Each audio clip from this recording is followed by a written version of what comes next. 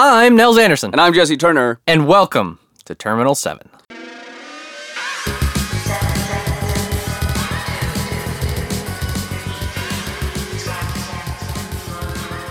Hey there, Nels. Hello, Jesse. Episode 22. The final podcast of 2014. I know. So exciting. What a year. What a hell of a year. It's been a great year. Yeah. Yeah. It's kind of shitty for some people, but for Netrunner, it's pretty good.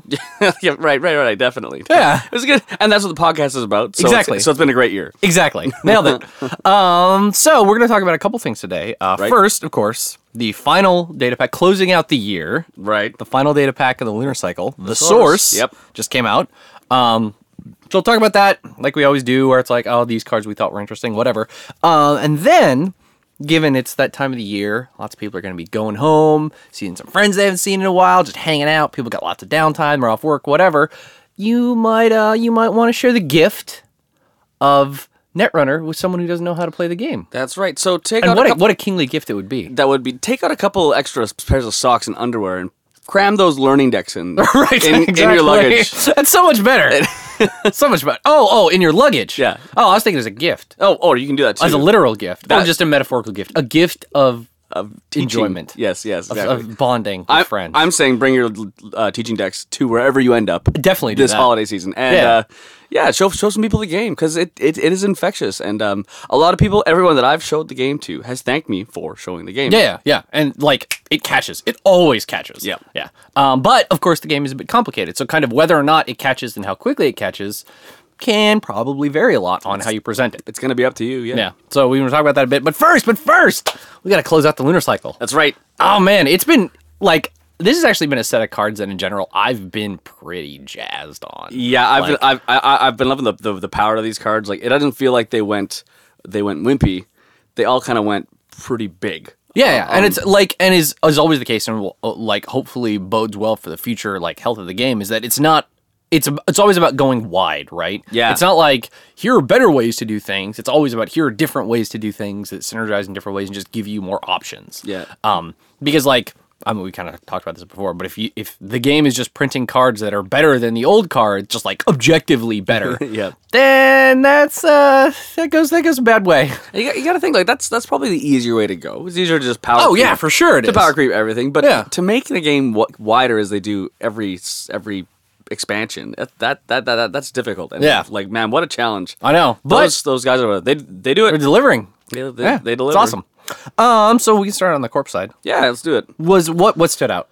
What'd you like? What'd you dig? So I thought was oh boy, what happened here? I thought what was kind of interesting was the helium deposits that we got out of Wayland. right at the beginning. Yeah, right at the beginning, because there's not a lot of power counter stuff. So, if any. so what is this? What Sorry, does this card do? I literally just crashed my app. So if you have it handy, that'd I be do. awesome. I got it. Perfect. So it is a new Wayland agenda. It is the Helium 3 deposit. It is a 4 advance, 2 points, and the ability of when it is scored, Helium 3 deposit. When you score it, you place up to 2 power counters on a card with at least 1 power counter on it. So, yeah, So what this feels like is increasingly there have been more cards that do interesting stuff with power counters. Right. Including another card in this set. But there are some other things as well that are pretty potent. Like if you already were, say, building towards some kind of Docklands Crackdown thing, Right. That's the asset where for every power counter it has, the first card the runner installs each turn is 1 credit more expensive per power counter. Right. So you could use Helium 3 deposits with that, and if it's already got like 3 or 4 counters on it, and you drop it with this, all of a sudden it's got 6, and it just keeps like the Docklands Crackdown is one of those cards that just like once it snowballs really, really, really badly. Like, right. Once it gets going, it's really hard to stop. That's definitely a big target. Another card in this set, IT Department, is a pretty good target for this. Right, so it is built for splashes, though. It's not built for Wayland. How much in-faction stuff? Docklands Crackdown is neutral. Yeah, it's neutral. But other than that, like, how much Wayland stuff actually has power counters on it? No, Grendel Refinery is like, that's advancement counters. and the ice is advanced. Okay, yeah. There might be some other. There's probably gonna be something coming, big box. But yeah, probably what's gonna happen. I think, I haven't looked at the Order and Chaos spoilers really in depth, right? Because that's so exciting. That's just the kind of guy you are. But I imagine that this kind of represents like increasingly there will be more stuff that moves power counters around, refreshes power counters, loses power counters. Yeah, and also I heard a good play is on the troll play. Yeah, the troll play, which is like on the opponent's yes. What is it? Jesus. Atman's. Exactly. On the opponent's Atman to really bone it. Yeah, because it says place 2 power counters on a card. Yeah. It doesn't say on a corp card. So if you have like a bunch of, I don't know, changelings and Eli's or whatever, and you're just getting like run ragged by an 4 strength Atman, you're like, oh, actually it's a 6 strike. 6. So I like that. It's like Wayland's just got stuff off the moon, so here's your bonus data. Right. Like, oh god damn it. Or turbocharging all your beta, but no, now I can't. crap. Yeah. So I like that card forces weird synergies, right? Like it forces you to play the weird neutral power. It forces you to go into HB for the IT department or something. Yeah. Well, speaking of IT department. What's the IT department is? You're gonna have to read it. I'm sorry. I actually literally lost my card list right now. Oh no. The IT department is an HB asset. It is 2 to res, 4 to trash, just 1 influence, so it's pretty easy for anybody to grab. And once it is rezzed, you can spend a click to place 1 power counter on the IT department. And then you can spend a hosted power counter to choose a rezzed piece of ice. That ice has +1 strength until the end of the turn for each power counter, including the one spent on IT department. Right. So once you get, much like Docklands Crackdown, once you get this thing up and going, it can just be vicious. Yeah, it can just stop your game. Yeah. Four counters on it. Yeah. That's going to be like 3 or 4 turns of just some like really, really potent ice. And you can keep recharging it like you use it on a turn to like make sure the runner can't get into some important server, and then the next turn you spend a couple more clicks charging it back up. Yep. And much like Docklands Crackdown, you want to get this really early because once you get it, behind some cheap and they're on ice, like it just gets harder and more annoying to trash this thing. Right. And trash costs again? 4. So it's nothing to sneeze at. Yeah. Pretty and if the runner's coming at it, like since it's a hosted power counter, you can spend more than 1. Oh yeah. So okay, so say you got 5 counters on this ice, right? Okay, you spend 5, the 5th counter, and the 4th counter. That ice in front of it now has +9 strength. Yep. And so no one's getting into the ID department that turn. And the next turn, you just charge it back up. Right. Again, it is an asset, so you got to protect it. So it's got that same thing. That's good because an upgrade this strong would be kind of ridiculous. Yeah, for sure. I actually don't think upgrades are beefy enough in the world of Netrunner to host power counters or use something that strong. Yeah. Yeah, probably the closest might be Shell Corporation or something like that. Oh, right, I guess that's true. But it's kind of goofy in its own weird way. Yeah, that's right. Yeah, much like Docklands Crackdown, I think, it's definitely cool that there are now a couple of assets that, like, that encourage, like, strong multi-remote play, or maybe not even necessarily strong multi-remote, but, like, having a very valuable asset in a remote that, like, you really want to protect and becomes really important to what you want to try to accomplish. Yeah. And the dynamics of that, I think, are really interesting and just, like, encourage you to look for cards and strategies and stuff like that don't necessarily happen when you're only caring about scoring the game, scoring straight out of your centrals, or building one giant glacier remote or whatever. It's kind of cool that there's like, okay, this is a really super valuable thing you want to have, but it's not actually going to get you any points, but you're not going to want to plug this in what will eventually become your scoring server because you want the IT department on the board for the entire game if you can. Yeah. And like out of HB, so we got like more powerful cards. Again, we have Stronger Together. Like they're all about getting ice stronger. Yeah. So now we have another very, very cool option. Yeah. And the flavor's great. You got three hardworking dudes in the IT department just sweating it out. I think it's very, very making cool. bioroids. But I mean, that's the other interesting thing about it being in HB is if this thing is sitting behind an Eli, all the power counters in the world aren't going to make a difference, right? True. You just click through it twice. Yeah. So I don't know if that means you run it with more next ice, or you put it somewhere else, stacking everything deep. Yeah. Right. Yeah, I mean, since it's just one influence, like this so- thing is great in Wayland for sure. Like man, like your stoppers will be just stronger stoppers. Yeah. Like, they're not going to be getting in either. Yeah, So yeah, it's good. yeah, it's gonna be neat. It's gonna be neat to see that card in every other faction for sure. Yeah. Well, we probably should have led with this, but it's fine. The as promised in the entire lunar cycle, there was at least one new ID per faction. Yeah, that's right. This is the final one, the last one. We got a Jinteki one. Yeah, a new Jinteki ID, Industrial Genomics, Right. which is 4515, so normal deck size, influence, composition, and its ability is the trash cost of each card, not installed card. Each card is increased by 1 for each face down card in the archives. Okay. Yeah. So, at first you're like, what is going on? Right. So I'm thinking like this is where Jinteki makes that Punji stick death trap archives. Oh yeah. And you just keep tossing in cards. Now, when you say every card Yes. trash, that's not just like an asset trash cost. Right. Is this like Well, I mean, it would be any trashable card? Any trashable card. Right.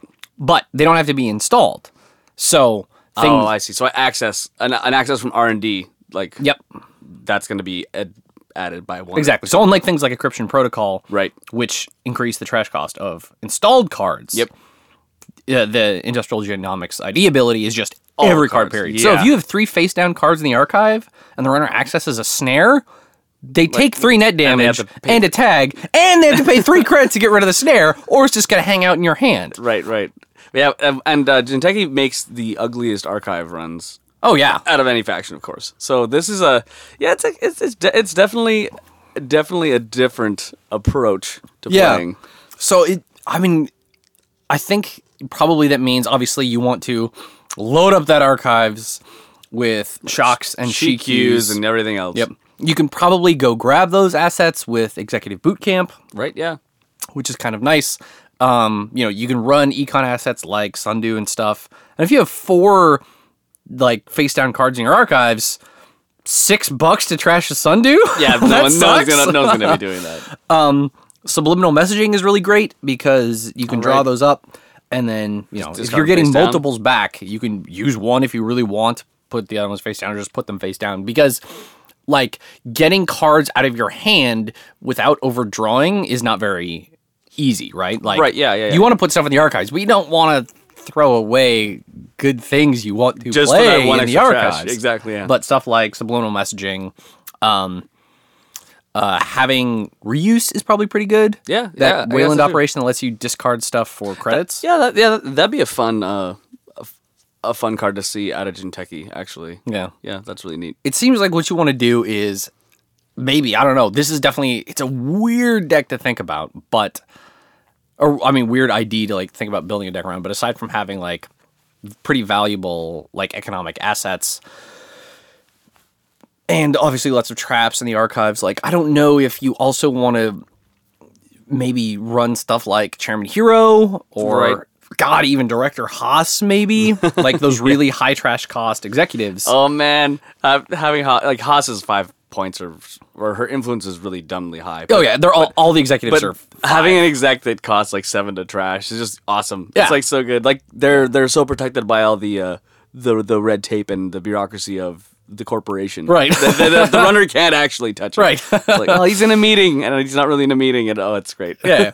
And then and then the turn when the runner finally gets into the archives and, flips everything over. Well, that run is going to be so it's gonna be goddamn terrible that they can't really go back the next turn and grab something else. So then in that turn in between, you can do some other stuff to it.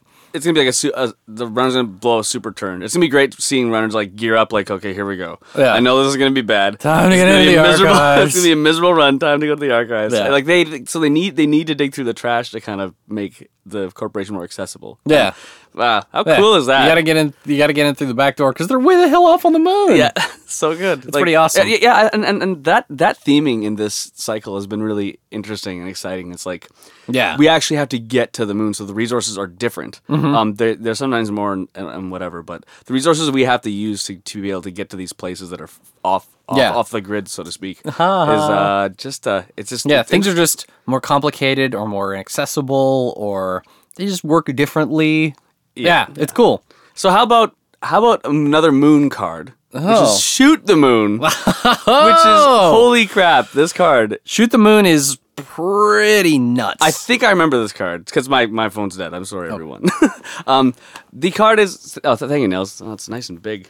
This is actually... Nels is great. Nels just handed me an iPad, and I think we have like the geriatrics Netrunner. Oh, yeah. It's awesome. Yeah, each card is the entire screen size. So Shoot the Moon. It's a double out of NBN, 2 influence, cost 3... Res 1 piece of ice for each tag the runner has, ignoring all costs. Yep. So you can actually have, with mid-seasons, of course, or some other crazy tag storm deck, you can have a crazy turn where you just activate everything. Yeah. But even, and mid-seasons is obviously a great synergy with this. But even if the runner only has, 2 or 3 tags, you're like, I'm going to res that toll booth and that archer for 3 credits. Yeah, nothing. Yeah.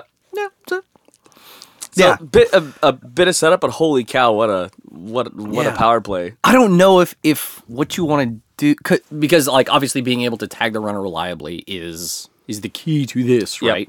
Yep. So I don't know if that means you want to keep it in NBN and just pack a bunch of bigger ice, right? Which is actually cool because that's not really how NBN plays right now, right? But you probably could do something like that where you don't need that much money. Yeah, that's right. You just need that reliable tags and a bunch of Shoot the Moons. Yeah.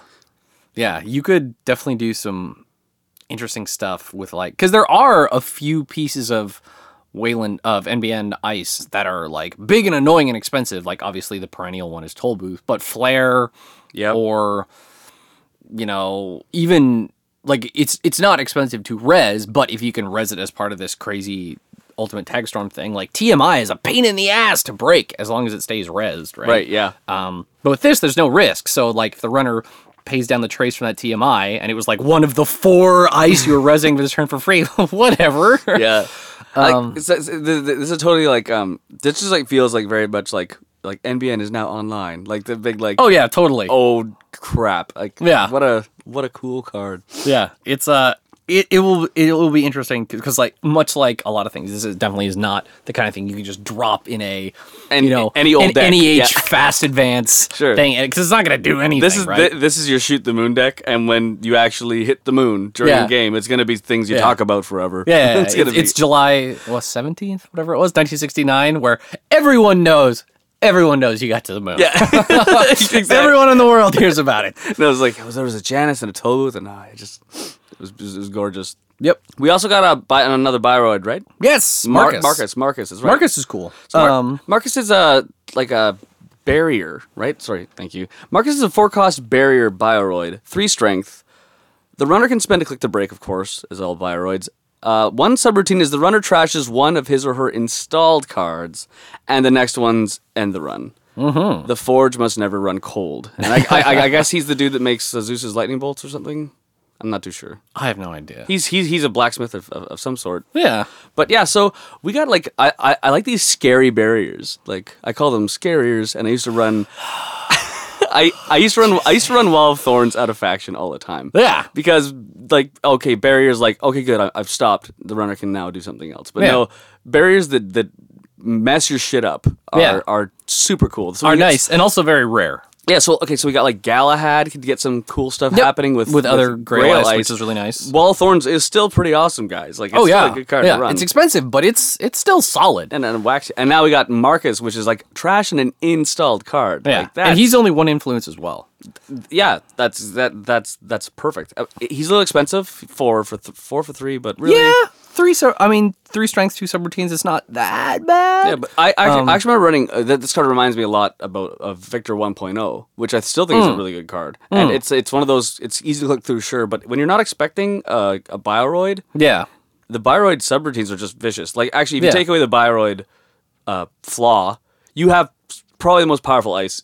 Totally Printed, right? Which So is why the Bioroid thing the is there. balance happens, Yeah, so- and this guy's only one influence. So so I'm wanting to put him in a lot of places. Yeah, So you could have the super barrier Wayland with the superior cyber walls. exactly, and we can get like a monstrous like Marcus being that big that really need to click through. Yeah. and then they're going to be hitting barriers anyway, so you have like pretty good stopping power with a pretty crazy extra sub on this guy. Yeah, and much like it's probably like I think I would put this into replicating perfection decks above Eli for sure. Oh, cool, yeah. Because this guy's great on a central in replicating perfection. Because unlike Eli, where it's like, you know, if you're kind of under the gun early game, whatever, you're like, okay, well, I gotta put Eli on HQ because I have nothing else there.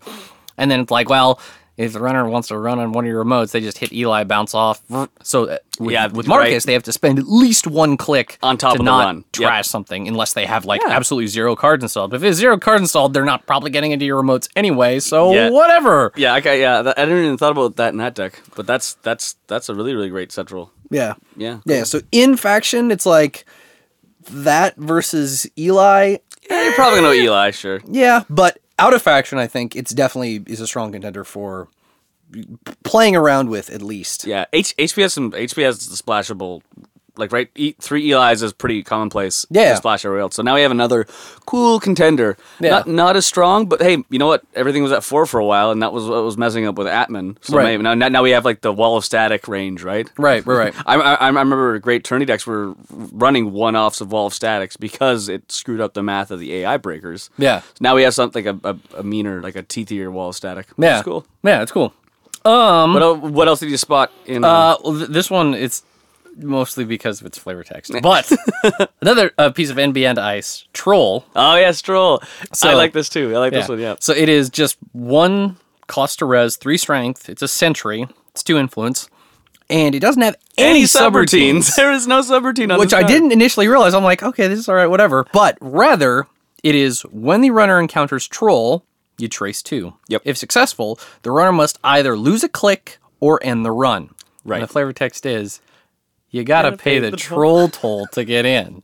Which is From- Always Sunny in Philadelphia. yeah. And when I saw Just horrible, wretched, gross Danny Danny DeVito. DeVito hobbling around, Yeah. and that was oh man. In of course, The Nightman Cometh. The Nightman Cometh, which is their musical. And when I saw this, like, I harkened back to that episode watching it, and that's like a gut wrenching episode. Oh, Just yeah. how like Oh yeah. how foul it is. Oh, yeah. And it was awesome. And so now you know like how. Like the guys that make these cards watch Archer, they watch Sunny in Philadelphia. Right. They're actually just like us. They're just like the yes. group of people that we all are around. Yeah. So. What it is A 1 for 3 century though too. Holy crap! In making news for sure, where that trace 2 is almost always going to be a trace 4 4. anyway. That's pretty goddamn annoying. Yeah, for I mean, a 1 res. Yeah, if you're and a running under sentry? last click, okay, whatever. But you're running last click on NBN, which means you might well end up ending your turn tagged. Yep. And that's never a place you want to be in. That's right. So, yeah, it's cool, cool. cheap stopping power without a subroutine, and I don't know what ramifications that has. Like Yeah. yet, you know, the ice has 0 subs. What is that? Good? Is that bad? That's strange for one Yeah. thing. It's so yeah. Yeah, it's it was mostly the flavor text, but it is a cool, interesting, annoying thing. So help me out. How do you break that? You don't. don't. So you just can't break it. Right. So it just always will happen. Unless you're bypassing it with femme fatale, Right. or I mean, if you're putting your femme Femming a token troll on that, is like, good oh boy. lord. But yeah, this will just always happen, which Yeah. I think is an important thing to think about. Yeah. With a card like this, like they're forced to interact with this card, and this is gonna hit this Hey, trace. you got to pay the troll toll. You gotta pay the troll. I love the image of the troll crawling through the. There's a sweet, beautiful data line, Like and there's Cyberbridge. Cyberbridge, and there's like monsters just like crawling through it. Yeah, It's very, very cool. It's living under the bridge. Yeah. yeah, it's good. I guess they could have done Danny DeVito though. Oh yeah, that would have been really good. It does. It unfortunately does not look very DeVito. I know. That is That's the only that's okay. disappointment. That's okay. That is probably for the best. I guess we should talk about the final fragment agenda. That's right. Yeah. The Utopia fragment. So like the other two, it is a 5 advance 3-point agenda. 1 off. Limit 1 per deck. Limit 1. But its ability is that when it is scored, as an additional cost to steal all the agendas on the board after this, the runner must pay 2 credits for each advancement token on that agenda. So Yeah. basically, after you score this, almost everything turns into an NAPD contract as long as it's been advanced. Yeah. Which is, if this is on if you score this and then you put 2 advancement counters on an actual NAPD contract, good lord, It's yeah. Holy disaster. cow. This card was spoiled a little bit in like the draft, Yeah. overdrive draft, Yeah. I believe it was, and it sitting in the overdrive draft is kind of like meh, it doesn't do anything. Yeah. But it now, like you're saying, with NAPD, with super high advanced things like a Pryrac with 3 tokens on it. Yeah, 6 you credits. break everything and pay 6. Yeah. It's kind of like well, Ugh. so. Yeah, again, it has that one-off nature. It can be at the bottom of your deck. You're never going to see it, so don't hinge your whole deck on it unless you're fast tracking or whatever you're doing with Right. it. But I still think fast tracking a 5/3 is the most ballsy play. It is the most ballsy play you could possibly do, especially when you like you reveal it and you just put it face down on the deck. Yep. That is like the sweetest move. Yep, The it's pretty sweetest good. move. It's pretty good. So cool. Like I've been really happy with the fragments. Like they're all so different. They play Yeah. all the same. Like you could, if you want, put all 3 in your deck, and there's sure. there's your 9 spread, and you're gonna have like some weirdness. I remember anytime this was scored when I was playing, like the game changes in an interesting way. Yeah. and I thought that was like fascinating. 'Cause Yeah, you were never sad to score one of these. no, yeah, ever. And like I've been sad to score a Pryrac when I'm playing my corp very well, Right. And I'm like Pryrac as wall of static. Like what am I Pryracking? Yeah. What like pop up? Like what am I Pryracking? Yeah. But fragments will always Their pay- abilities are always nice. Yeah, their abilities are always so nice. sometimes more, sometimes less, but they're always nice. And I Yeah. think having a deck that has all 3 of them and then builds interesting like interactions regardless of which one you score, because you're not gonna score all 3, because if you did, you won. But if you score any one of them, interesting stuff will happen start happening. regardless. Yeah. That could be kind of cool. Yeah, I've been a big fan of the fragments and shards. Yeah.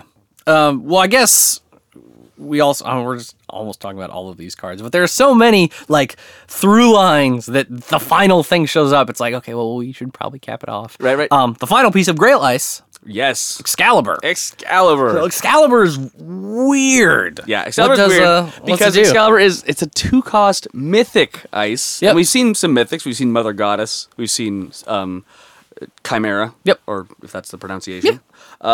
This is a 2-cost, 3-strength mythic ice. So I don't even know what the swing on mythic ice strength is supposed to be. Yeah. But it looks high to me. But Sure. it's so it's Grail Ice. It's unique. So only Yes. one can be rezzed at a time. Correct. Because hey, it's Excalibur, people. Yeah. You can't get a knockoff Excalibur. Yeah. It has 1 sub. It's the runner cannot make another run this turn, and it has this amazing actual quote, probably from King Arthur. It's from a Tennyson poem about Camelot. Oh, cool. Okay, Yeah. cool. I won't butcher it by reading it, but it's good, and you should definitely read it. But this card. So unlike the rest of the Grail Ice, this guy doesn't have any influence. That's I didn't even notice that. Yes. That's right. 0 influence. 0 influence. I guess it's because it was getting pretty high if you wanted a full suite of Grail Ice. And you probably don't want 3 Excaliburs No, you don't. anyway. No, you don't. But you may want 2 because Yep. you can have one on the board And 1 in your and hand. it will pick up, and it has the ability of all the other Grail Ice. Yep. So it will pick up other subroutines. And then, this thing with a Galahad in your hand means they need an AI breaker to get through it. to stop. Period. Yeah. Which is nuts. I mean, granted, you can only have the one. So you can completely lock down like R&D or whatever, but you can't have another one Yeah, of these guys. there's always a way in, guys. Remember Yep. that. Yep. But you could have another one in your hand, so then you could reveal it with Galahads or Lancelots or Merlins or whatever. Yeah. So it seems like the right number of Excaliburs is probably 2. Yep. And maybe a way to get them or Yeah. something. But this is a card that, like, okay, if you're in RP, for example. Oh yeah, good Oh lord! my! I don't even want to see this in Replicating Perfection. When Yeah. you like make that one run, hit an Excalibur, you're like, well, I guess Barf. Armitage code busting. like what do you It's do? not like Replicated Perfection needed any help.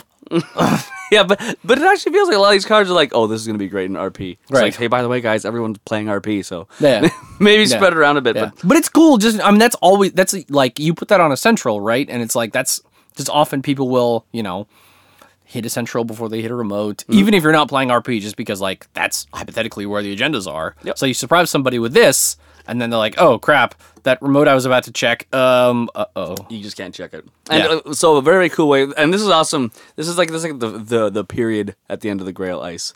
I feel right. Like it was all leading up with all the famous Knights of the Round, and then bam, we finished with Excalibur. It's like a perfect end cap to the whole. Yeah, for sure. Yeah. Okay, so finally, just because this is both interesting and it synergizes with some of the stuff we talked about earlier, Right. Self-destruct. Yeah. So Self-destruct. Self-destruct is What's awesome. this card now? Self-destruct is an upgrade. It is neutral, so has no influence. It is neutral and has no influence. Obviously, some neutral cards can have influence. But it's neutral. It is 2 to res, 0 to trash. It can be installed only in a remote server. Right. And Because you can't blow up your HQ. Yes. Let's be honest, you're not that crazy. No, they're not that crazy. You trash self-destruct. That's his only ability. And what it does is it trashes all cards installed in or protecting this server. Yep. So that includes all the ice as well. Yep. And then you trace X, where X is equal to the number of cards that were trashed. If that trace is successful, you do 3 net damage. Yeah. So, Like the hard to defend damage. oh yeah. Like you can be encased in 3 sets of plasticrete armor, but this is still sawing through your brain. Oh yeah. It's so I mention this because if you were, say, playing Industrial Genomics and you had a Chairman Hero on the board that you've been using to mess with the runner's day and keep them scared about flatlines, you can put one of these guys on there. And so after the runner finally gets into your pain-in-the-ass archives, takes a bunch of damage from those shocks, picks up a Shikyu, then goes for Chairman Hero, you're like, oh, actually, I'm just going to push the button. And now you take 3 more net damage. Oh my god. Yeah. That's pretty cool. Yeah, I mean, you can, in addition to, I think the thing that this keeps safe best are the executives, because they're kind of protected already a bit by their trash costs. Trash costs. And you're going to be putting them, you're not going to be playing them naked anyways. You're going to be putting them somewhere safe. Yeah, exactly. So hypothetically, like, one, they're safe, they're protected by their trash cost, they're protected by the ice protection. When the runner finally gets what they need to get into them, you can just detonate them with this. Like, you can use this. So this actually will get rid of the ice. So the executive will actually be trashed as well. Yep. Well out of the reach of the runner anyways. Correct. So so they're just gone and safe. You set up a crazy sting operation, which is pretty good. I just love that. That's so cool. You could obviously use it to keep agendas safe too. Yep. Which is nice, but then the agenda's just in the archives, and so he's gonna want to hit it again. An architect or a Jackson Howard or whatever to get to pull it back out.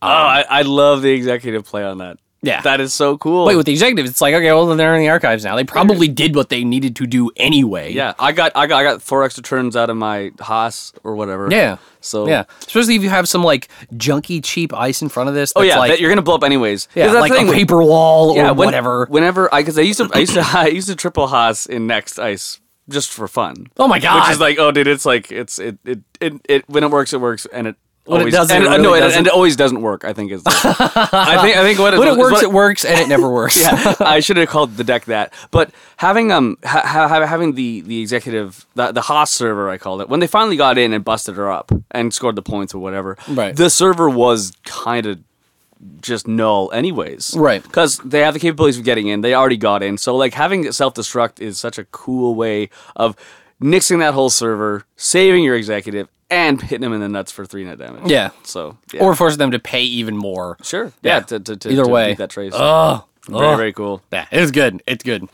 So over on the runner side, we got a bunch of weird virusy stuff. And we also got a Shaper's account siphon. Yeah. Yeah. Right? Where do you want to start? We should start at the weird viruses. Okay. I think the viruses should get noticed. We have Incubator, which I think a lot of people already saw and were quite excited about. I think it was in Overdrive? It might have been. No, I don't know where it would fit in Overdrive, because I guess you would have had oh yeah, because it's hard to draft other viruses. Yeah, they did have Hemorrhage in Overdrive. I do remember that. I remember because I think Kaylee drafted 3 of them, and I think he misread something. I'm like, dude, it's not gonna work. He's like, oh no, son of a bitch. It was good, but that that happens in draft quite a bit. you think you have a wonderful plan, and then when you sit down and build your decks, you read the cards, and you're like, oh, this isn't gonna work at all. Yeah, so that's right. So Incubator, it's a Anarch 3. It's the quite common 3 influence Anarch card. Because Yep. this is ours, guys. Stop taking our data suckers. Yes. this is our card. 3 cost, 1 MU. It's a virus. When your turn begins, place 1 virus counter on Incubator. Click and trash move all virus counters from Incubator to another installed virus program.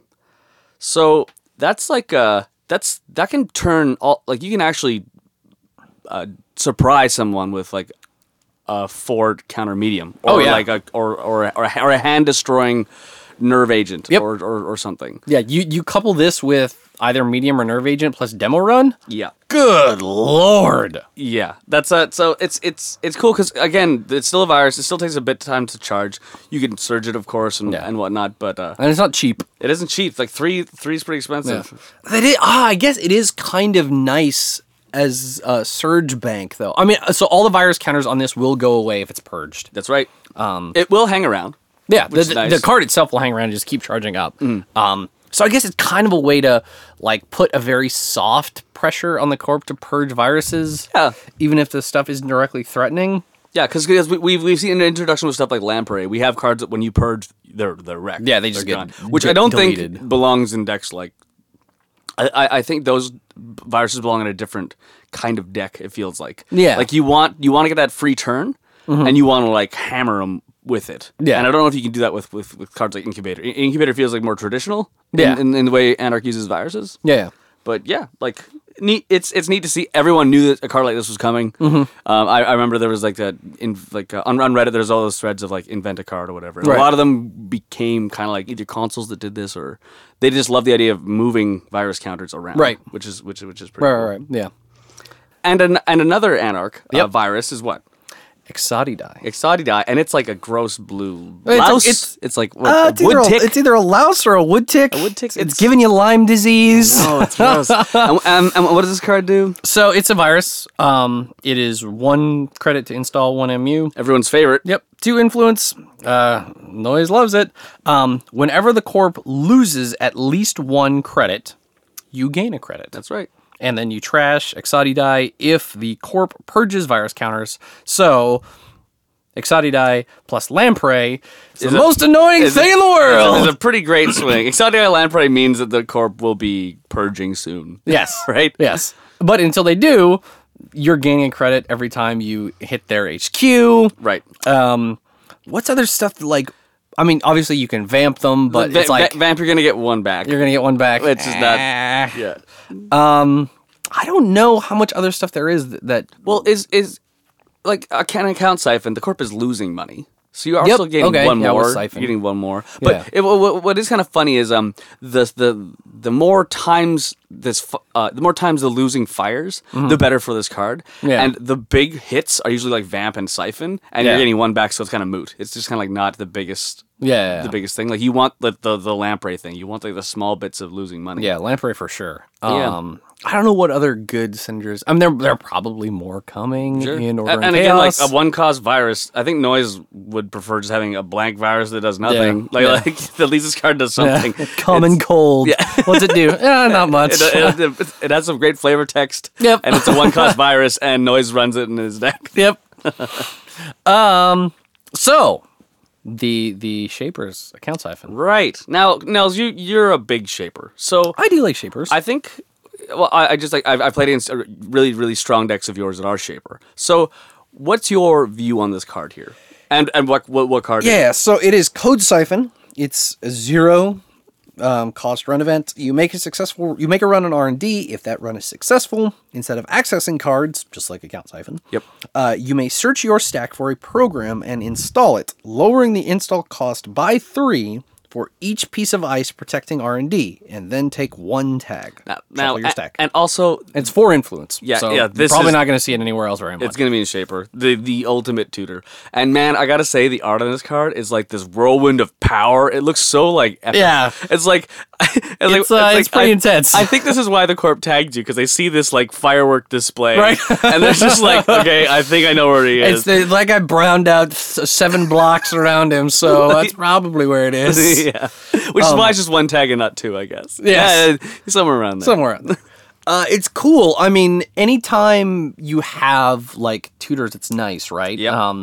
I mean, in a sense, it's like, since you're probably going to have to pay to remove that tag anyway, like, Right. the Adding economic to- advantage isn't that much better than self-modifying code, kind of. Yeah, I guess it's true. If it's just one, I mean, you get the 3 ice, get the 3 credit discount for 1 piece of ice on R&D, so that's okay. I'm picturing you hit a pop-up window and the card's like, damn it. Yeah. The pop-up window gives them the bargain or something Yeah. as ridiculous as that. What is really nice is as soon as there's multiple ice on R&D, Yeah. then this thing starts to get crazy, right? Yeah. Because you're 2 ice on R&D means you could siphon and you install Magnum Opus for free. Right, yeah. And then you use it once to get enough money to clear the tag, then you clear the tag, and now you have Opus for the rest of the game. yeah.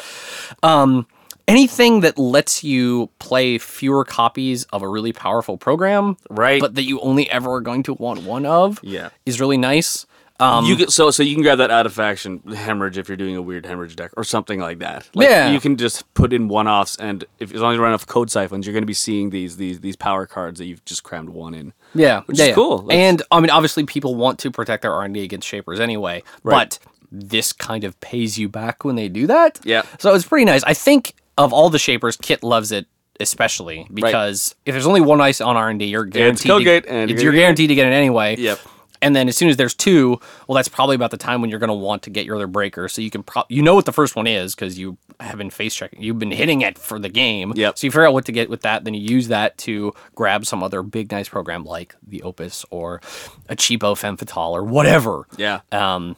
Yeah, it's cool. I definitely like it. Like, I don't know, I don't think it completely replaces test run or self-modifying Self-mod, code, sure. but it might replace one of them. Yeah. Like, maybe you go 3 test runs and 3 of these, or 2 test runs and 2 of these, or whatever. Right. Now help me out. We don't have the Anarch's like garbage siphon yet, right? No, We don't. I think I can't remember if that is one of the things that's in Order and Chaos. Yeah, I don't know. might I be. don't know. I don't know what it would do. Yeah, I know. That's Because why I'm super excited. They already have like they already have retrieval run, so it can't be installing a program. yeah, but it needs to be that 0 cost power run that the Shaper got and that the criminals got. yeah. And it's got to be on their server, their weird little garbage server. So I'm pretty excited. Yeah, I it pulls more things from R&D into the archives. Yeah, I don't know. I don't know either. But what's cool with these cards is like it was first turn siphon out of faction used to be such a power play, and it still pretty much is. Yeah. If you left your HQ open, you're gonna get siphoned, and if you left your R&D open, you can get code siphoned but that's not as likely. Yeah, Right? It's So, just not. It's like you can get a free tutor, which is okay, but you're doing it in exchange for getting tagged. I think the fall off is actually going to be like worse because you're going to get a first turn open archives run, so this card can't be too good. Right. You know what I mean? Right. It's the kind of thing where it's like, I see what you mean. Where like maybe it's like later in the game for like, you pick one card that is in the archives, and then you find all other copies in R&D, and you put those also in the archives or something. I don't know. Right. So, or you do that for like something each ice in front of R&D, in front of the archives. Yeah, I don't know, but yeah, cool stuff. Yeah, good to see Shaper get that card. Yeah, it's interesting. I will definitely be mucking around with it and seeing what it can do. Speaking of weird Shaper cards, there's also there's a couple in here. Yeah, Sage. Sage, right? This is the code gate breaker and barrier breaker built into one. Yes, right. It is both a decoder and a fractor. It's not an AI. Right. It is just both a decoder and a fractor. It is 4 credits to install, 2 MU. So it is just base strength 0. Right. You cannot spend credits to increase its strength. Nope. But its strength is increased by 1 for each unused MU the runner has. Right. And then you spend 2 credits to break a code gate or barrier subroutine. Yeah. So I don't know exactly what you do with this, but whatever you do will be pretty cool. Yeah, like it's so you're automatically if this is your primary breaker of those 2 things, and you've set yourself with enough MU or whatever chips and whatnot, you've saved quite a bit of deck space. Oh yeah, right, like a ton of deck space. Yeah, because code gates and barriers are now handled. Yep. So that opens up deck space, and as we all know in Netrunner, that's your most valuable resource. Yeah, absolutely. Every card's amazing, but I can't fit them all in. What do I do? Since it's not an AI, you definitely want to put this on Dinosaurus. Yeah, unless you have some other console that really, really, really makes sense. You definitely want to slap this guy on Dinosaurus. So there you go. It's a strength 5 and like pretty much the best. Yeah, in Chaos Theory, this guy's on Dinosaurus and has strength 4. Yeah. That's not bad. Yeah, you can augment it with Data Suckers or Personal Touch. Sure. And then I do love the idea of betting it all on the Super Console. And, Yeah. and then the corpse just like, oh, good thing I have Shattered Remains, or Right. or something like that.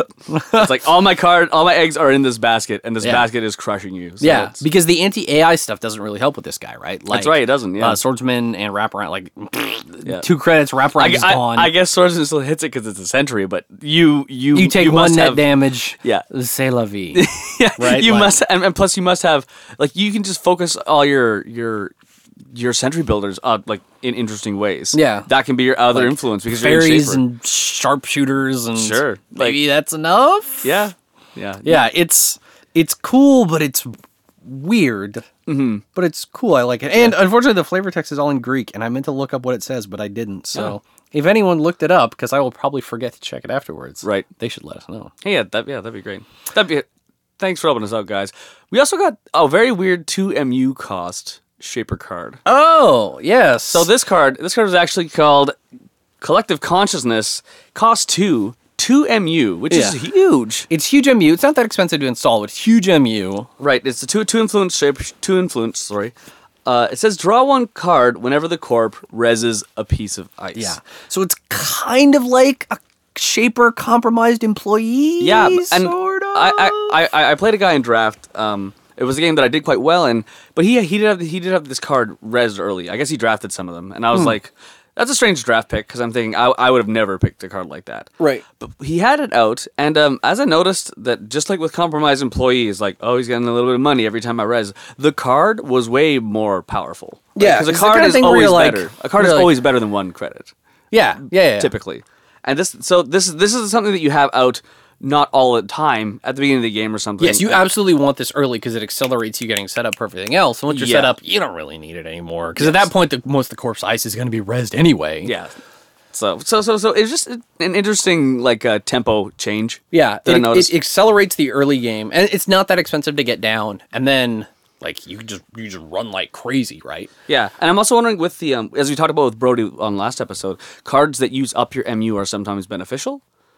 Like having your MU taken up is sometimes quite good. Yeah, or will be in the future. Or anyway. will be in the future. So I think cards like this, like cheap ways to bolster your used MU, might be good, making this card even cooler. Yeah. I think in the future. Yeah, and- right now, I know that it doesn't look too flashy, but I know that eventually It's the kind of thing that doesn't seem flashy, but I imagine as soon as you actually play with it, you'll be like, man, this guy did a lot of work. yeah.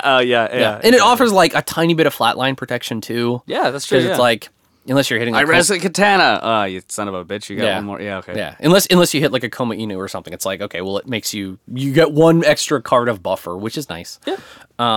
Yeah, it's the kind of thing that, like, on the surface, seems okay, but once you probably play it, you'll be like, oh, damn. Yeah.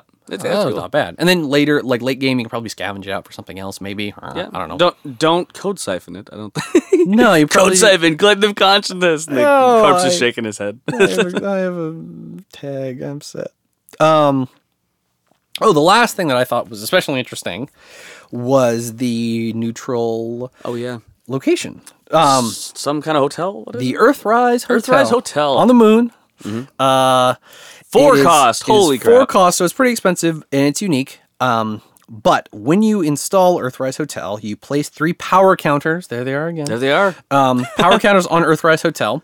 When there are no power counters left, you trash it. Yep. So when your turn begins, you draw 2 cards and remove 1 power counter from Earthrise Hotel. Yeah. So it's like Wildside, but you don't even lose a click. Yeah. You just it get. just only lasts for 3 turns. Sure. So this card is like I wanted this card so bad for my supplier deck because it's like the best card. With to the have. supplier, it is great. It's the best. It is Because incredible. the other thing that's the supplier, like if you're running this with the supplier, the other thing that having the supplier does is that when you draw extra cards and you're like, okay, well I want these, but I don't want these right now, and I don't have the money to install them, you can just tuck them away on the supplier. Yeah. Until you get the cash, right? Yeah. And you're also not burning yourself out dancing all night, like Right. like you would if you were wild siding. Yeah. Yeah. Yeah, and also I love about this card is there's a cap on it. So it's like, oh, now you're gone from the hotel, and you checked out. You don't get the card flood anymore because hey, you just got 6 extra cards for no click cost. Yeah. more or less. Yeah. So now is the time when that should go away, and now I can play and win the game. Yeah, or exactly. Play Like, harder. Yeah, you play a sure gamble, and then this, so you basically turned 1 econ card into 6 card draw. Yeah. That's pretty good. Pretty awesome. Yeah, so cool to see that card. I think it's cost appropriately. Yeah, absolutely. yeah. So I definitely want to try this with the supplier, and then see what else. See what else from there. It's just gonna be good. Yeah. So in general, I thought all the Lunar Cycle stuff was pretty cool. Yeah. It's always nice to see a new data pack and just be like, oh, I want to try this. I know, and this, and this. Oh crap! I think there's the one downside of Netrunners is there's so much stuff and so little time. I know. To build all you want to try and try all you want to build and Yeah. But there's one way you can find more time. And how's that? Is to have more people to play with. That's right. And how do we get more people to play with over the holiday season? That's a good question. It's got to be show people the joy of Netrunner. Yeah. Oh yeah. Make that your gift. Save That's some right. money. Just bring your learning decks and say this is my gift to you, and sit down your friends and loved ones, and show them how to run some nets. Yeah. It's absolutely true. I mean, in general, I think teaching the game can be a bit tricky. I think it's a lot easier if someone who's playing the game has played like a Magic or the Pokemon trading card game or whatever. Right. Those are probably the 2 most popular ones. Yeah. So it's a little bit easier. Or if someone has played like some more, complicated European style board games, like, if someone's played like a Dominion or whatever, you'd be like, okay, well, imagine you did all the deck building stuff in Dominion before we started playing the game. Yeah, I'm actually in almost a side school of thought of that. I think it's a lot easier if they or just into the cyberpunk thing. Oh yeah, which because it's not as like again as I told you mentioned before, like I'm not really into the cyberpunk thing. Like my stuff's like goofy old hack slash Conan the Barbarian, like the idea of cyber threats and stuff. I didn't really get into until I got into this game. Right. But I found that if people were like big time readers of cyberpunk stuff, this game, they're like, I just want to learn how to play it anyways. Yeah. They were easier to take along for the ride, so to speak.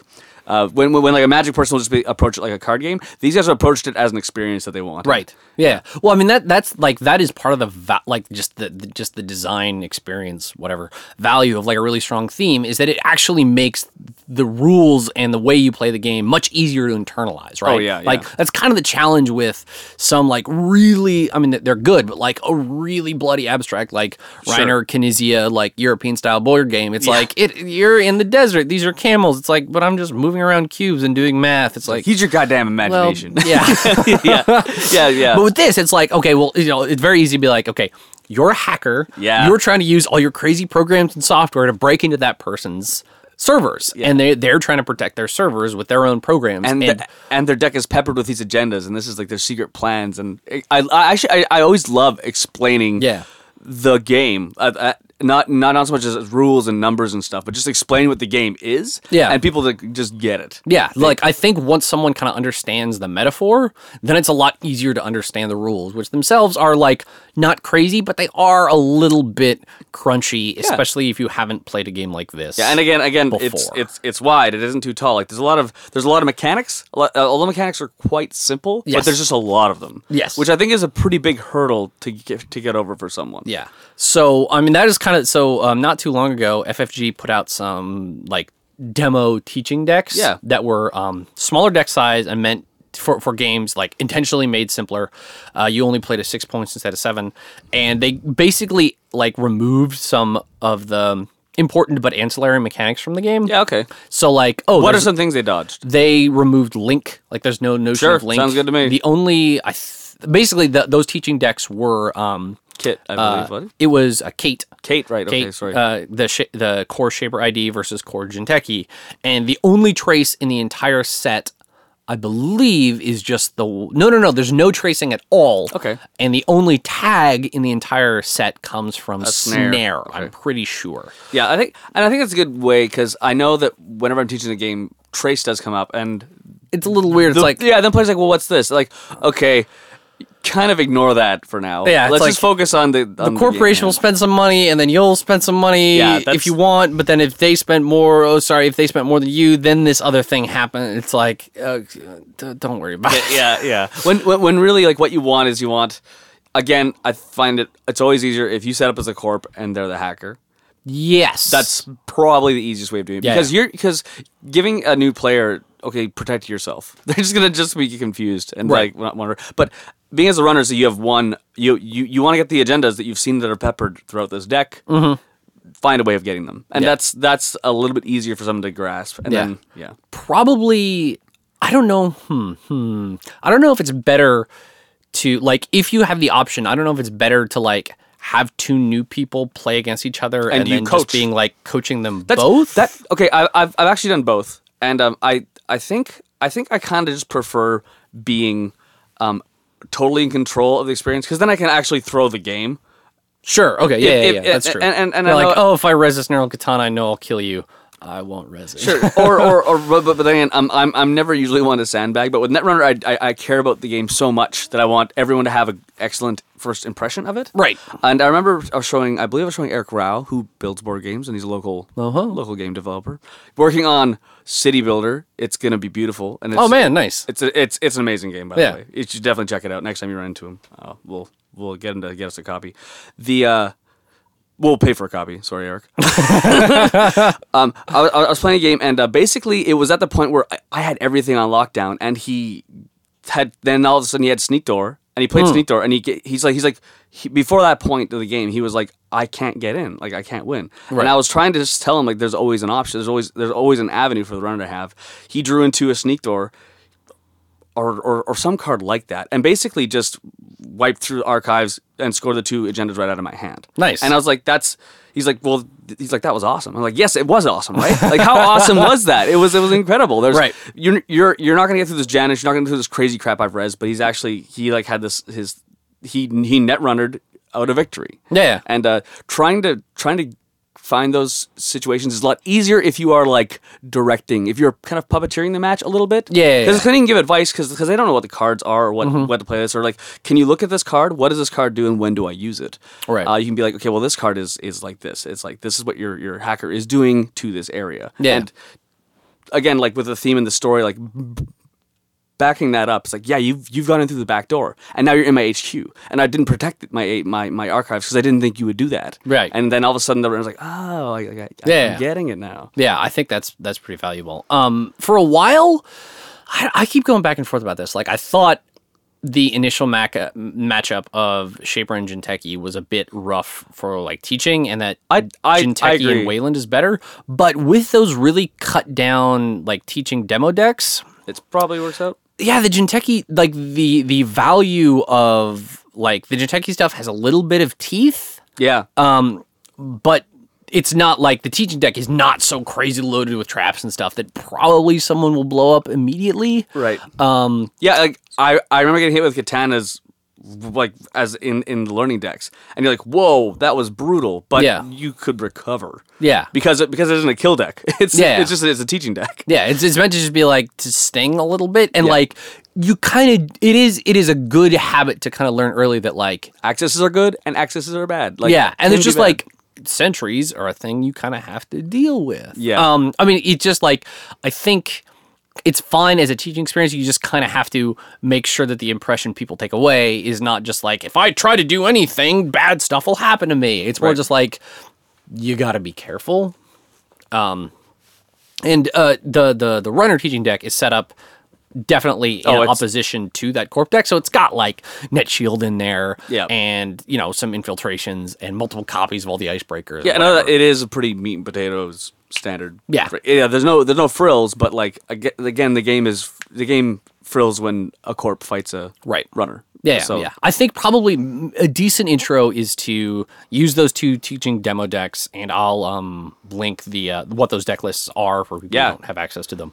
And then after that, like play like once the hook is starting to once the hook is in the mouth to really set the hook, then you can play like a full 2-7 points. Yep. 45, 49 cards with like Shaper and Wayland or Criminal and Wayland or something else I like think, that. I think a Criminal Wayland would be an interesting matchup. Shaper Wayland, like that, because I think Wayland, the first time you scorch somebody, they're like, I found that like shook the foundations of new players. Yeah. Like, well, this card is ridiculous. Yeah. And they're like, okay, well now this counters, and then you can get into the conversation. And usually when they're that interested in the power of these cards, like they're already in. Like, Yeah, they're totally. already stuck in your circle, and they're going to be playing Netrunner for a long time. Yeah, and probably the like the only thing that probably is worth like really explaining and demoing in detail before a match starts is just like how a run works. Yeah. So there might even be some value in like setting up a fake server Yep. with like a fake runner rig and like credit piles on both sides. There's a long time, it was a while ago, like months ago, but there was a great Reddit post of like, this is my teaching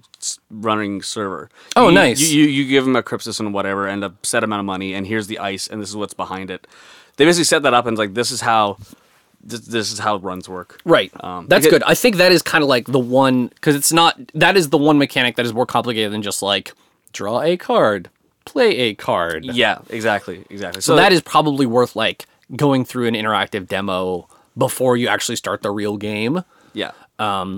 But everything else, it feels like you can just kind of learn as you go. Yeah, and I actually found I think this is probably for the type of people that are teaching, but people that get into these kind of games are like they are storytellers to a degree. Yeah. Like, and I think it really does help to kind of like help color the already strong theme, like back it up. Yeah. Of like, this is what has actually happened. Like you thought it was safe to go, but it was a trick that the corporation, and now you're just a smoking crater in your in your apartment. And I found like there's adding, because there's so much dangerous things to do in this game, and a lot of it is really like just the story itself is so good. Because after you win a game or lose a game of Netrunner, you can tick through your head of like what happened, how that was like a space in 2 weeks. Yeah. When the runner barely got away, right? So yeah, I mean, the other thing it's probably very useful teaching the game early on is to be like really tangible and explanatory with how, like performing actions. Yeah. So being like, I'm spending a credit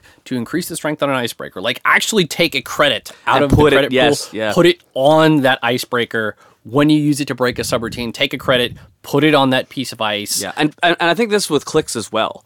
Yes. Give yourself as a runner, we have 4 clicks, and put the clicks on what you're doing. Yeah, that's put the clicks. useful. I'm using this click to run here. Yep. That's perfect, and it's really obvious too. Yeah. because people will get, or newer players could get confused and forget about where clicks are spent or where clicks are doing. So it's clarifying that makes the game a lot easier to bite into. Yeah, and it can help with things like some of the early confusion is when you increase strength, does the strength never go back down? Yeah, And it's like, okay, well, after you encounter the piece of ice, you just wipe all the credits spent off of an icebreaker, unless it is like a battering ram or something, in which case you leave them That there. was a big confusion I had early on when the teaching deck has cape, but it has Gordian Blade, and the strength stays there, and it goes away on something else. Like, Right. All Shaper icebreakers have that weird ruling. Yeah. When the other ones don't, so there was a bit of a So but keeping again, that like, stuff tangible and on the card makes it really easy to see. yeah, exactly. Oh, what are some other big confusions that people might have in like their first or second game? It might be worth just like drawing a random like HQ of 5 cards and then just like letting them like do 2 or 3 fake accesses and just being like, okay, well this one is an asset. You see it has like a little garbage can and a 3 in there. So if you spend 3 credits, this gets trashed. Oh, that's just an operation. There's nothing you can do about It comes that. back to me. Oh, it's an agenda. Oh, you steal it. Now you're 2 points I closer think to that's winning. good too. Also a big thing is like the naming conventions. There's like a billion in Netrunner. Right. There's like a lot. So like knowing what the archives are and explaining why they're called archives, knowing what the R&D is and explaining that why, and then the HQ. This is like the room in the office. This is where everyone actually is. This is where the action happens. Some people grouse about it using special terminology, but I think it's actually valuable in that it reinforces the theme and it kind of makes that stuff easier to internalize. Yeah. You just have to like be consistent about it, right? Like if you're teaching someone the game, when you say R&D, say R&D always. Don't like sometimes Library. say deck or sometimes or library Yeah, or yeah. just like always say R&D. It's like, Yeah, 'cause and this is that'll where reinforce. the stuff from your corporation is getting built and researched and developed, and like when it's done, it will come into your HQ Yeah. for you to spend in the world. Where it actually makes a lot of It does, sense. it does, You just yeah. got to be like a little evocative about like talking about how it evokes the theme of the game. Yeah, like communicate more. This game is about communication. Yeah. So like definitely be talking to the runner and vice versa. Like Yeah. as often as you can. Yeah. Brody last week Brody was mentioning really good high level players that would basically state whatever they're doing and Yeah. would be very very very clear about it. I'm kind of a slop house sometimes when I play. Yeah. And I'm just like I always I should just appreciate it enough that I should just do it. But the people that are very very clear with and direct with what they're doing, that's going to be helpful. Yeah. Even Even really like, especially if you're teaching someone, even really simple stuff like you play a hedge fund. It's like, okay, well, push aside 5 credits and then take back 9 credits. Yeah, don't just hedge fund and give yourself 4 because you'll just start confusing newer Yeah, players. because they're like, but it says 5, and then what's going on? Yeah. Yeah, it's just stuff like that to like almost like over enunciate your actions, just so people don't get confused. yeah, That's probably all the big stuff, I think. yeah. And I also I know that if you have a game night, taking a totally new player there because usually they're way too scared to go. Yeah, But Netrunner is one of the most welcoming things. Like every people that are high level players and low level players are more than happy to actually throw down and Right. just show that's the game true. again. Like if you're like trying to bring someone into the fold, not like playing with them in your living room, but rather like trying to bring a friend to like a game night, it can be valuable just to be like bring someone, like have a couple other people there that are willing to like play a game a little bit slower, and, Right. like a little bit more like being really communicative about their actions, and then you can explain to your buddy like, oh, that's why this guy did this, that's why that guy did that. Yeah. And it'll probably be way too overwhelming for them, but they'll probably notice like some vague things. Yep. So that when then right after you sit down and start to explain the game, they'll be like, oh, okay, right. That guy was drawing cards from his R&D. Okay, here's my R&D. Okay, I get it. Right, yeah. And I also think the biggest thing that newer players have trouble with is like speed of play. I noticed that a lot of people like we're more than happy to take new players into our tournaments and have a great time there. The biggest hurdle a lot of newer players have is their play is slow, Right. Because they're more thoughtful or the card familiarity isn't there. Yeah. and that's just time repetition and a time thing. Yeah. And it kind of like in the teaching decks, there's a lot of multiple copies of the same cards, so there's less stuff to internalize. Right, And yeah. most of the stuff in there is pretty simple. It's like Diesel, draw 3 cards. exactly. Yeah, Okay, I will draw 3 cards. yeah. There's nothing else. Yeah. Cool. Well, if anyone has any other like thoughts, suggestions, stuff like that they found really helpful when teaching the game to people who have never played it, totally write us in and we'll share it in the future. Definitely. Do you want to do a couple questions from readers? Let's do it. I had some. I thought we were all on holidays, but they still gave us great questions. Yeah, it's so nice. This one is kind of related, actually. From Alex Pugliani. Sorry. Says, as a Netrunner player with only a small shop, what can I do to grow our meta? I've offered to teach, made posters for the shop. We currently have 3 players, but the shop owner says Netrunner is a top seller. Oh, okay. So this is a common problem. Yeah. Lots of people are playing this game. They'll buy, but they're all where playing the at home. hell are they? They don't know where they are. Yeah, that's. I'm not too sure where they are. I don't recall. But it sounds like quite a small shop. If so, like I'm thinking of a smaller area, not like Yeah. a big bustling city or I something. imagine so. So, we're kind of lucky in the way that Vancouver is full of people. Yeah. We kind of have the unfair advantage of like, well, there's like, 2 or 3 million people Yeah, live just per capita, in the there's going to area. be someone showing up to play Netrunner. Yeah. That's kind of. So if that's not the case, probably the kind of one thing that's probably valuable is, like he mentioned, making posters for the shop, which is really good. But one thing that is really useful for us here in town, and this may or may not be as applicable given scale, but there's just like a Facebook group that most of the people who play a lot use. Yeah. Because the one thing you want to avoid is like grabbing your decks, heading down to the shop, and then there's nobody else there, and you're like, okay, well, do I wait for a while for somebody to show up? Yeah. Or so like having a specific, Thursday night is the Netrunner night is good, but if you can proactively tell people that, Yeah. and just be like, get some kind of commitment from people. Mm-hmm. Like even initially, if you set it up as like an actual event where people RSVP and they feel a little bit of commitment to go, that can be useful. Yeah. So like, Nels, you've done a lot of group stuff for Netrunner in the area, and that's like organization. Now that takes a lot of your bandwidth. Yeah, it's not that bad. Sure, but so if you are very very if you are that kind of person and you can actually build events for people to come, Yeah. that's huge. Well, it's Yeah. been huge for Terminal 7 anyways. Yeah, definitely like getting actual bits of contact for people, because like it's really easy to just not see or like not internalize like I saw a poster. Not that that isn't good, like that's really good, but they're like in general, I mean this is just a thing for like marketing and design and communication, whatever. It's like what's the call to action, right? Like when someone reads that poster, like they're like every other Thursday or something. It's like, okay, well, what does that mean? But it's just like, go to this bloody URL, like sign up, and then we can figure out when works. Like that's really good, right? Like if you can identify like that core critical mass of people, then as long as you've got like some consistent bodies, it can just kind of Katamari up from there, right? And all you like you actually what's interesting about this is like for a while there the group was only like 6 or so. Yeah. It wasn't that many people, but the game is swapping, and just the friendly nature of it, just people just started coming. Yeah. And again, we always say this, but what a pile of great people Netrunner players are.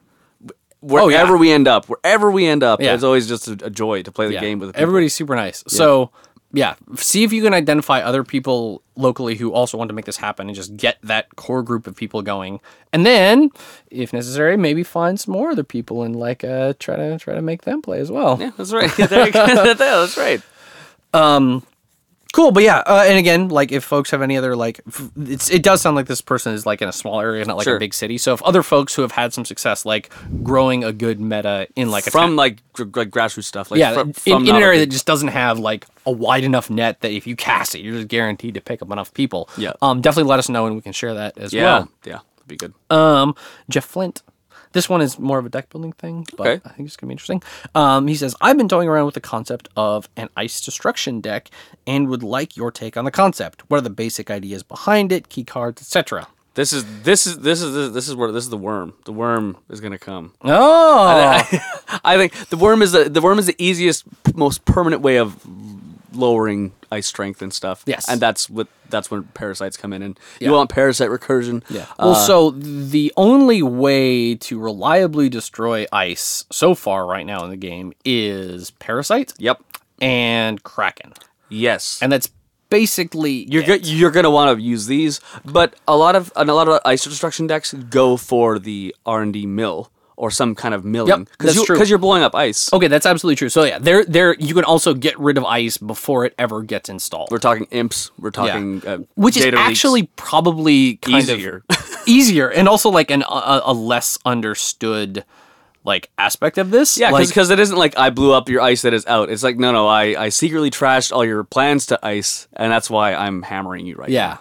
Yeah. So I think that's a big part of it. Is like, okay, yes, you can use things like Parasite and Kraken and whatever to get ice off the board, but also make sure that ice doesn't even get on the board. We're talking multi-access demo runs. Yep. Like destruction can happen in the hand, and I think you're going to be Jeff Flint. You're going to be really excited about ordering Chaos.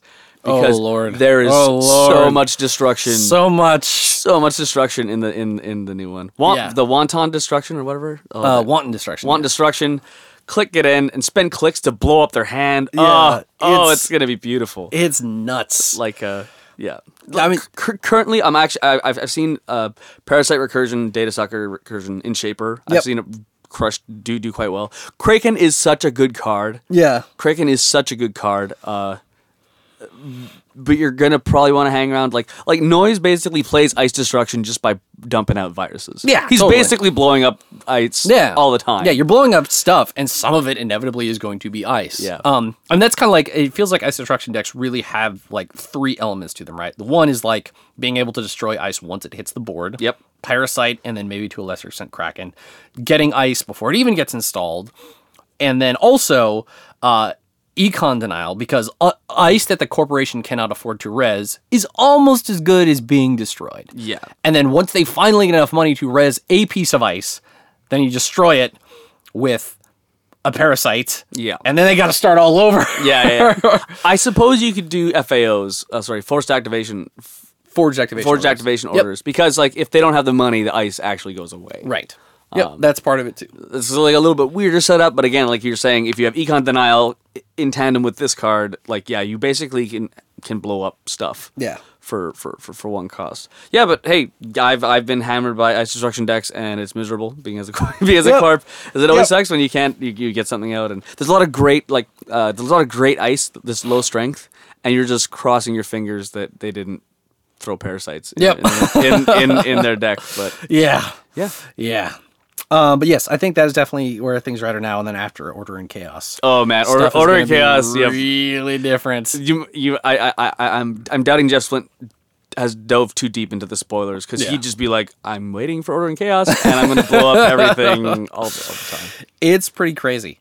Okay, so thank you very much for writing in. One other thing we should note, a while back, we kind of asked folks, we had some difficulty getting the official FFG Netrunner prize kits. Yes. Because there's only one place that distributes them in the entirety of Canada. And FFG isn't like a behemoth. Yes. Right. They're actually not that large. They're not that large.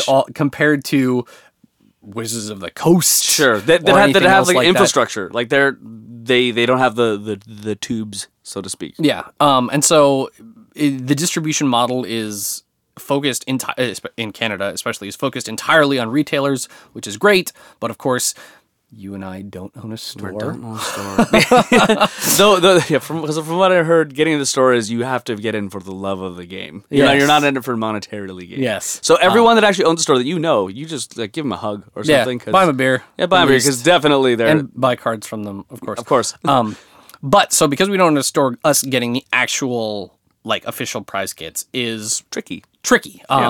There are ways that some kind folks have offered to help us out, but it's not super reliable always. So we just kind of asked folks in general, it's like, do you have any, are there any other, do you happen to have some extra alt art cards that you don't really want? Like, we can probably kick you a few bucks for the shipping if you want to donate it or give you a shout out or whatever. Right. And in keeping with the character of the Netrunner community just being the best bloody gaming community around, right? People were incredible. We got a mountain of stuff already, and people have already talked about some other stuff they're gonna hook us up with. There's some folks out east in Halifax. Oh, awesome! That are gonna send us some rad prizes, stuff you literally cannot get anywhere else. And we were looking for prizes because we still want to be able to run some events in the new year, but those events are always nicer when there's cool prizes, right? Yeah. So we just wanted to say thank you to a couple of folks who sent us stuff, and the stuff has actually arrived. A rad dude from Boise who goes by the name of Rumi. Rumi 4 times. Rumi. It's not even cubed. It's quad. I don't know. Sure. Rumi quadded. Yeah. Rumi squared. Okay. Yeah. He sent us a bunch of alt art cards. Awesome. Super awesome. Some folks from Game Night Gurus in Edmond, Oklahoma. Oh wow. Also did. And if you're in the Oklahoma area, it's I think they're either a shop or a library or a game library or all of those things. So if you're in Oklahoma or northern Texas or Missouri or Arkansas or something, definitely check out thegamenightgurus.com. But they sent us some other rad stuff. Other people have said they will, so we'll definitely give shout outs or whatever else, whatever people want when those things arrive. But I just want to say thank you to everybody who, and folks, we also just asked for what are some ideas for other prizes that we could come up with. Folks had some really great suggestions there as well. So in general, it's just kind of one of those moments that's just man, this game is really good, and the people who play this game are really good. So It was warm fuzzies. It was very nice. What a great way to end the year. Yeah, totally. It was very good. It was very awesome. Yes, and again, we'll be sure. We know that some's on the way, and when it is received, we'll be giving you guys shouts out on the cast. Yeah, totally. But we wanted to save it so everyone gets their own unique shouts. Instead of just barfing a big list of 9 people right now. We'll give everyone their moment in the sun. That's right. But yeah, we'll also be running some events early next year, maybe January, maybe February. Sure. So we'll obviously scream far and wide when that happens. Because it's great. It's great getting the odd out of towner Oh yeah. They come down up Yeah. from Seattle or far from Kelowna. We had the guy that did Yeah. the one long trip with Oh his. man, it's Unreal. hardcore. Excuse me. Yeah, it's really exciting. So we got some good stuff planned in the new year, and we'll definitely give shouts about it. And when we're it gonna keep the happens. Terminal 7 going because we have these great people that help us do the podcast as well. Oh yeah. Like our fine buddy today, Gordon, Mr. Gordon McGlattery. Mr. Gordon McGlattery, A help Shell us in the out. Pit audio. That's right.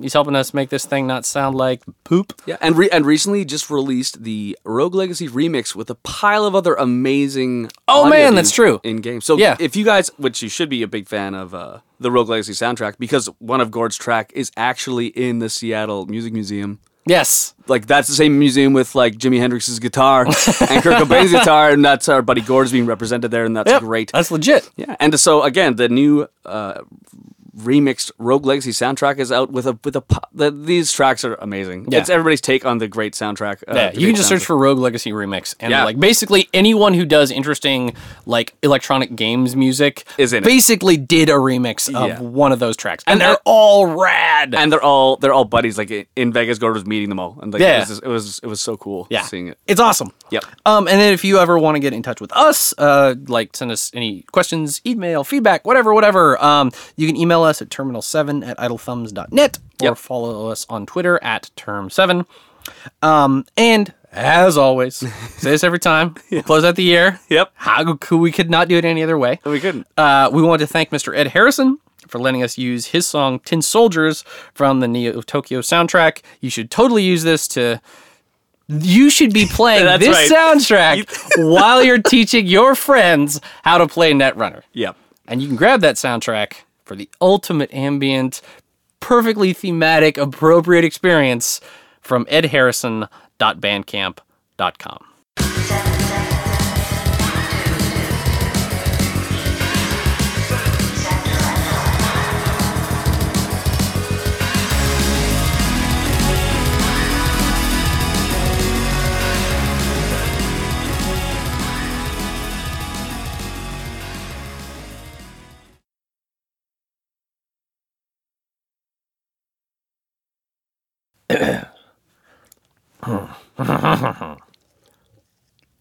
Now you're good. Oh, I'm great. I'm the best.